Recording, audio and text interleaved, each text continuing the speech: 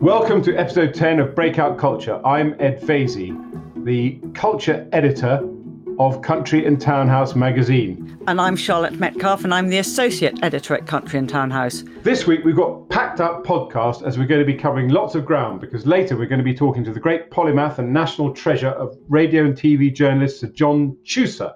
His latest book, On Board, sheds light on what it's like to be on the boards of big institutions, including those at the heart of arts administration in Britain. We're going to start today by talking about the great painter Stanley Spencer, who died in 1959 and was particularly known for his Shipbuilding on the Clyde series and even more for his biblical scenes, many of them painted and set in his beloved home village of Cookham, which I have visited, which bizarrely is in the constituency of Theresa May. Oh, well, Cookham by the Thames, where Spencer was born and spent most of his life, is home to the Stanley Spencer Gallery, which opened in 1962. It's dedicated to his work and is housed in the former Wesleyan Chapel where Spencer used to worship. There's a new exhibition there that focuses on his love life, or rather the sadness at the heart of it. Love, Art, Loss, The Wives of Stanley Spencer opened in August and features several paintings of his two wives, Hilda Carline and Patricia Preece. Here to tell us what this exhibition says about Spencer as a man and as an artist is the curator, Amanda Bradley. Good morning, Amanda. Good morning. It's very nice to have you, Amanda. And as Ed said, he's a huge fan, and I'm also a huge fan of Stanley Spencer's work, but I know very little of the man himself. And this exhibition is quite revelatory about his inner emotional life and its effect on his art. So can you start by telling our listeners about Spencer's married life, because it was far from conventional, wasn't it? Yeah, I mean, extremely complicated. In a nutshell, Stanley fell in love with Hilda Carline, who is a fellow artist, very talented. One of the highlights of the show actually is her self-portrait. She was serving him soup one evening at her house in Hampstead. They were having a big artistic soiree, and he felt this sort of meeting of mind. It was a real, coup de foudre. And actually, one of the things I wanted to make clear in this exhibition, everyone judges Stanley for being a bit of a cad and ditching Hilda, but actually their relationship from the beginning was extremely complicated. She suffered from depression. They had conflicting religious ideals. And 4 years after they were married, Stanley met another woman, Patricia Preece, also an artist, and fell head over heels in love with her. It was a complete obsession. In a nutshell, Hilda is forced to divorce him. He marries Patricia, but their marriage was never consummated, and Patricia spent the rest of her life with her lover, Dorothy. And that led to, all sorts of exceptional and tragic artistic outpourings from Stanley. After he broke up with Patricia, Patricia let his house out to someone else. I mean, she was extremely venal. She completely took everything he had. And he ended up working in the studio and started a series called The Beatitudes of Love, which I think are probably some of the ugliest paintings in the history of modern British art. They've got real resonance with, new objectivity, Neue Sachlichkeit, the likes of Otto Dix. And then he moves to Swiss Cottage, where he does fall into depression and paints a series, Christ in the Wilderness, very extremely introspective, although equally, typically for Stanley, sort of comparing himself to the Son of God, I would say, is quite usual for him. He was a bit of a narcissist. And actually, ultimately, Hilda, who he remained devoted to for the rest of his life, his first wife, also suffered from depression. So ironically, him being able to experience the sort of mental breakdown in some ways gave him, this renewed sympathy for Hilda, and he supported her much more, ironically, after their divorce than before it. I mean, I think what's exciting about this exhibition is that it's really showing that how much of an influence Spencer had on the development of modern British art generally, because he created out of his misery that very raw, hyper-realistic style, that emerged from his confusion and sense of loss. So in a way, this is a very important exhibition, isn't it? Because it's reappraising the impact of his work on the overall British art scene, really. I completely agree with you. I mean, I think the realism and, emotional rawness of his, particularly the series of nudes he did of Patricia and himself, they put Freud in the shade. There's, Freud, Emin, all those artists couldn't have done what they did without Stanley. And, if you think these things were done in the 30s, it's just extraordinary. And they were truly shocking at the time. And even now, actually, I find it quite hard to look at, what's called the leg of mutton nude, which is in Tate, Patricia lying there completely naked with this sort of raw chunk of meat next to her. The psychological, impact of that is enormous. Does Freud acknowledge his debt to Spencer? Because I love Spencer as a painter, and of course I hadn't really appreciated the line, if you like, from Spencer through to Freud.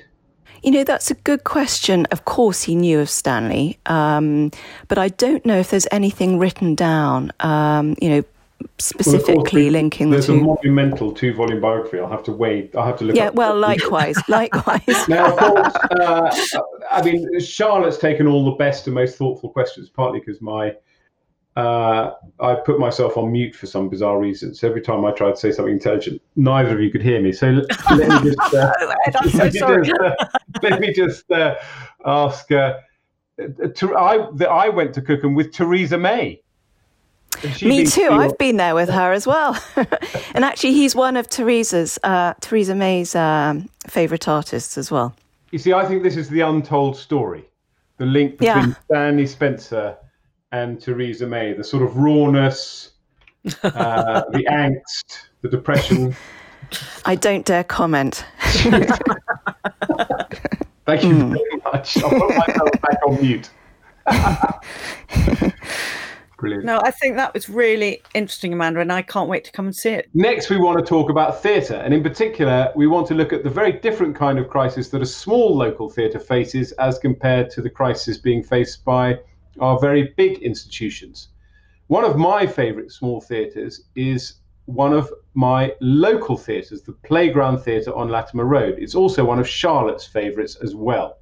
And here to tell us about what's happening there and how it's surviving is its amazing artistic director, Anthony Biggs. He became the first director there in 2017. He's still at the helm. Good morning, Anthony. Good morning, Ed. Good morning, Charlotte.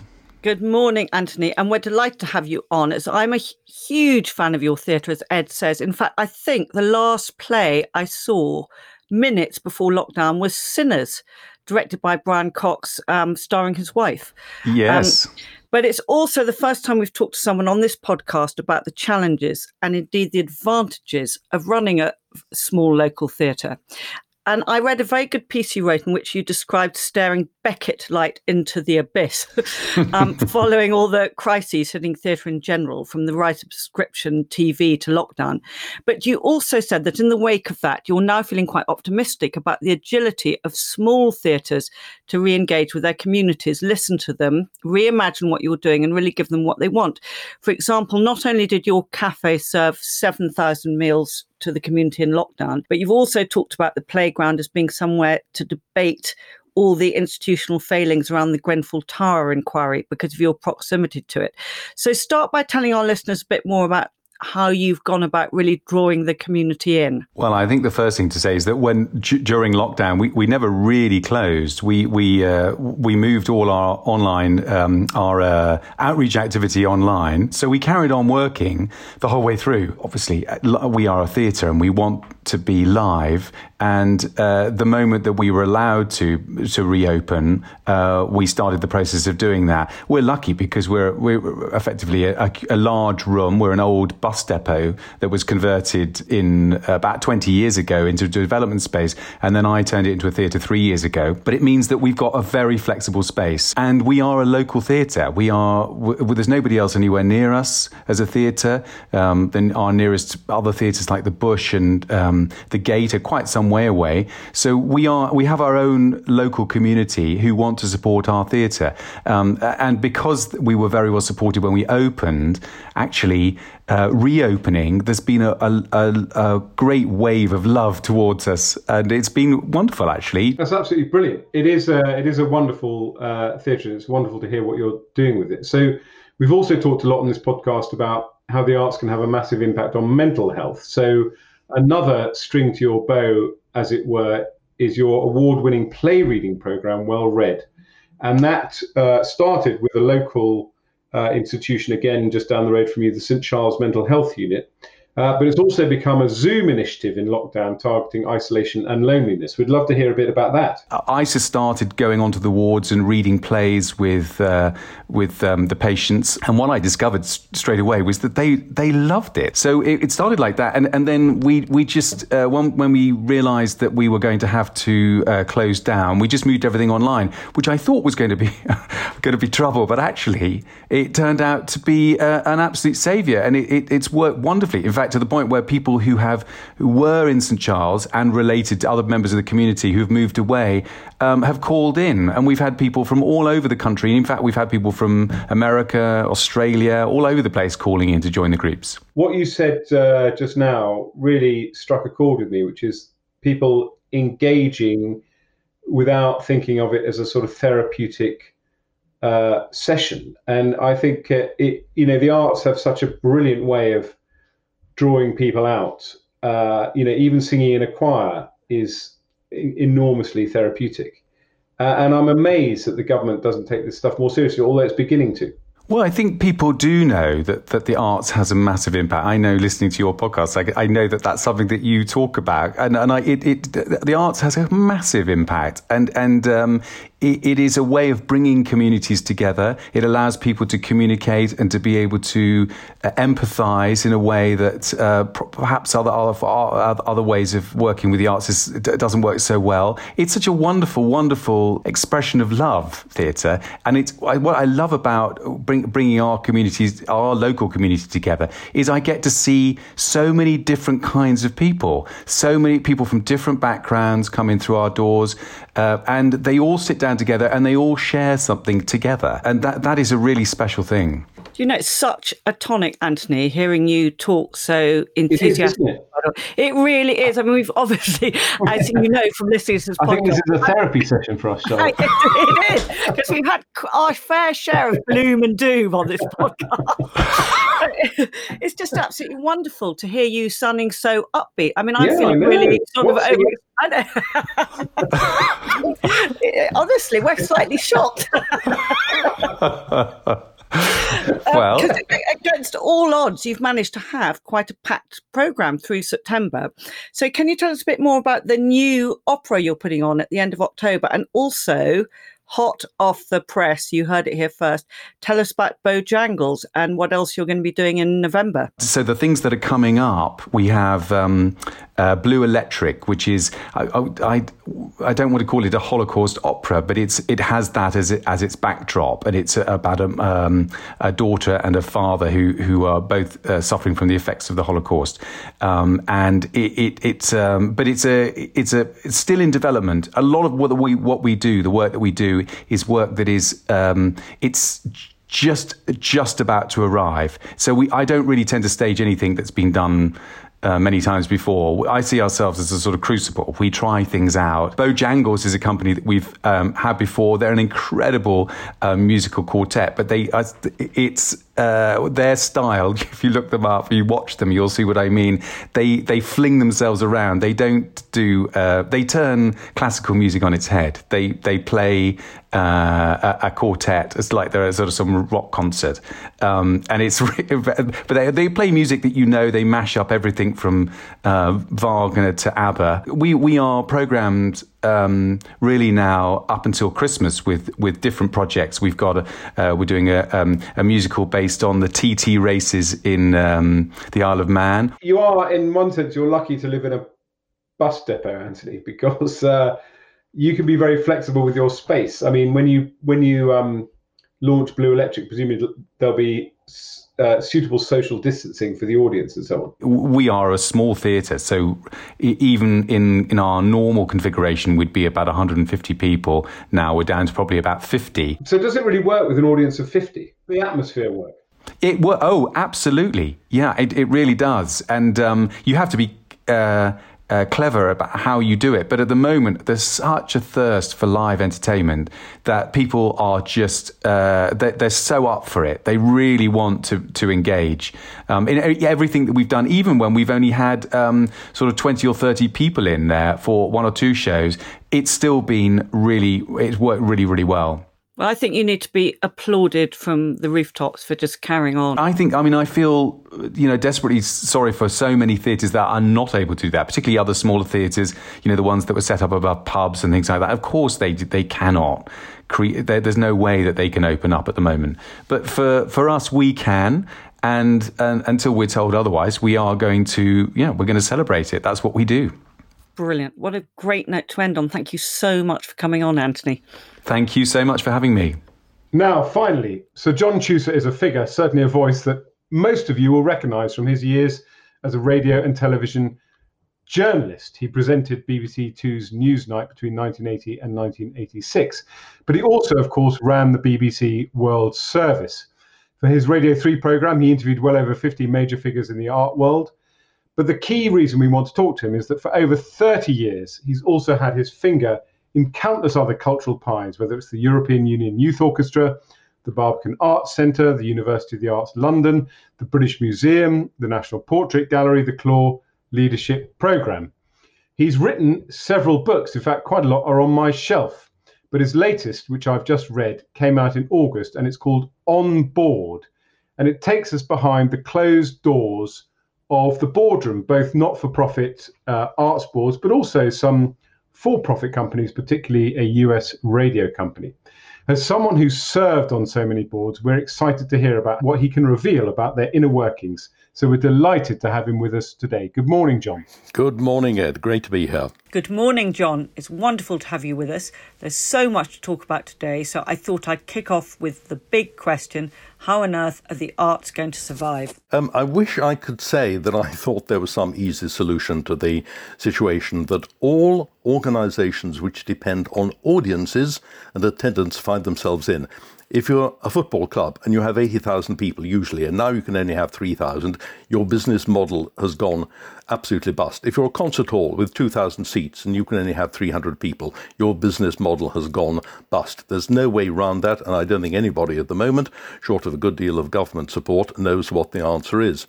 What I do think it's worth doing, though it won't solve all these problems, is to take the opportunity to make sure that an organisation, arts organisations certainly, are as well run as they can be, they're as efficient, that the management side is good, and that the relationship between management and governance, the supervisory board, is really good. This is not the time for executive boards and supervisory boards not to be 100% aligned. And if there's any danger they fight one another, then the chances of any organisation recovering from where we are now will be diminished. John, I've read your book. I think it's an absolute wonderful both memoir but also guide to what makes a good board member. So tell us, you've had 30 years of board experience. What does make a good board member? The good board member is somebody who brings their whole personality to the board. You are usually recruited to a board or get on the board because you have a particular skill. It may be accountancy, it may be human relations, it may be the law, but you are never, or you should never, just be the trustee or board member who deals in that subject. I always say, all board members are equal, and you bring your common sense and your humanity to the entire activity of the board. I always insisted that it's not just the accountant who asks, or the auditor who asks questions about finances, it's everybody. And I said, there are no stupid questions on a board. So you bring your humanity, you bring your common sense, you bring your good judgment, and also you bring time. The truth of the matter is you need to give it time, and the more time you can give it, the better it is. What are the differences between a British board and an American board? Well, in some respects, what I learned about an American board was that Americans are incredibly serious in the best sense about governance. Management produces, it has to run the organization, and it produces the strategy, and governance then reviews that strategy and the work of the chief executive to make sure that it is consistent. Now, a lot of people don't understand this. It is quite amazing how often boards think that what they're there for is to interfere in what the management does. By the by, there is no difference in governance in a large corporate, and governance in the arts. Governance in the arts can be more difficult. And by the by, in this respect, various business people, including John Brown and David Norgrove from Marks and Spencer, and a banker like Bob Boas, all said, arts boards are incredibly difficult and complex, and probably much more complex than corporate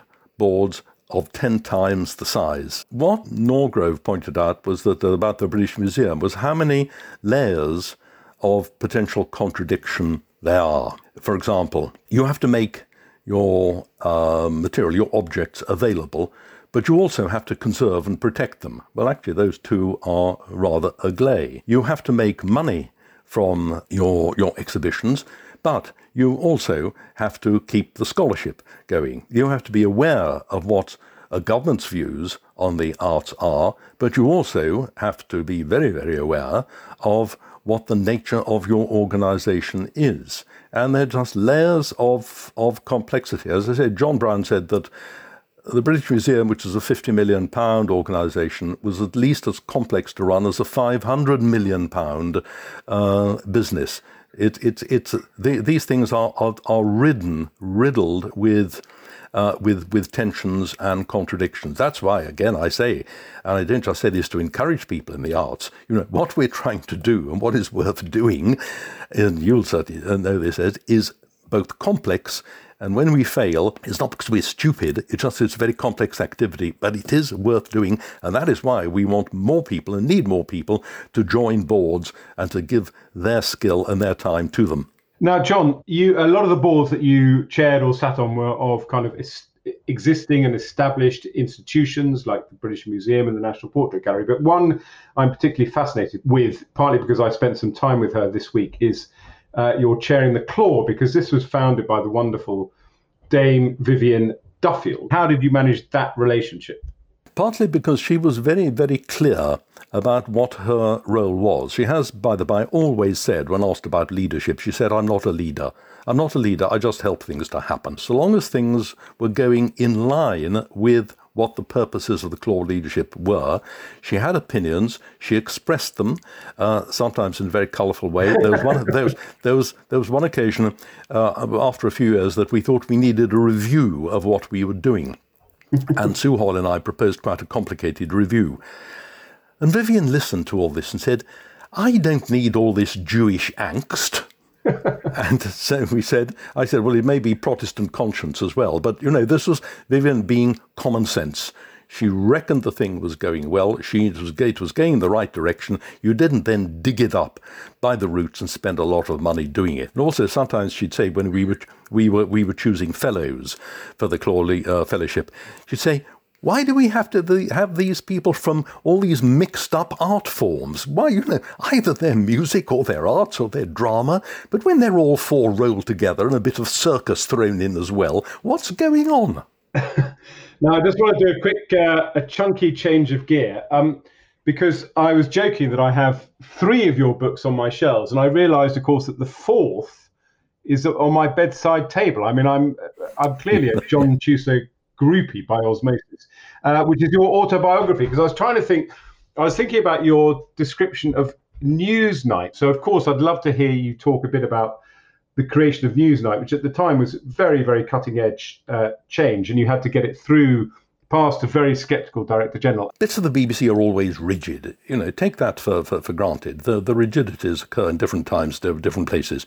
Bits of it were rigid, but there was enough flexibility and enough people with ideas. And the first editor, a man called George Kerry, who had the idea for Newsnight, knew that you could get it through. And it then, I think, influenced how news worked. Channel 4 News, by the by, has always said that all they do is what Newsnight has done.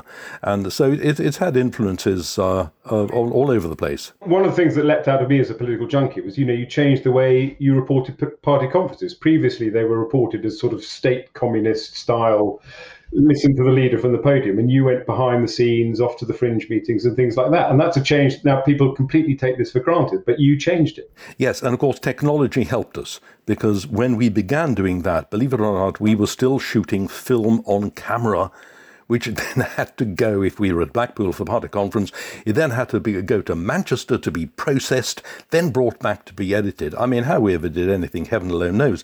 But then digital cameras came in, and suddenly you could be wandering around everywhere, all through the corridors, into the meetings.